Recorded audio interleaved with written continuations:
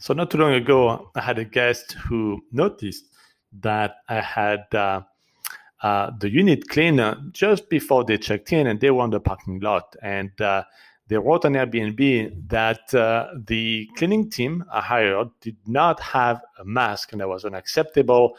And of course, they asked for a refund. Interesting, because they still wanted to stay in the unit.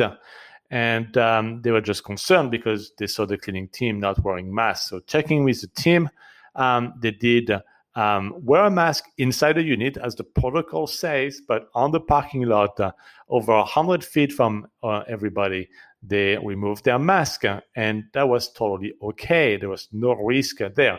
But the guests tried to play that card that they saw the cleaning team just before they went in the unit, and they did not wear a mask.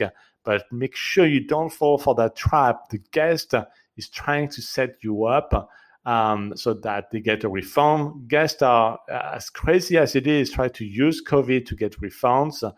And you can actually prove it with a Ring video doorbell that your cleaning team can be recorded before they go, when they enter the unit and when they leave with a mask.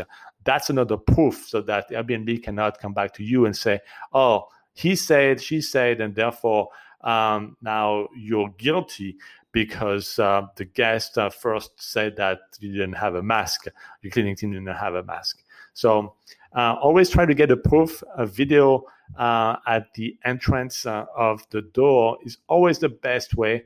But more importantly, make sure your cleaning team wears a mask as soon as they enter the unit.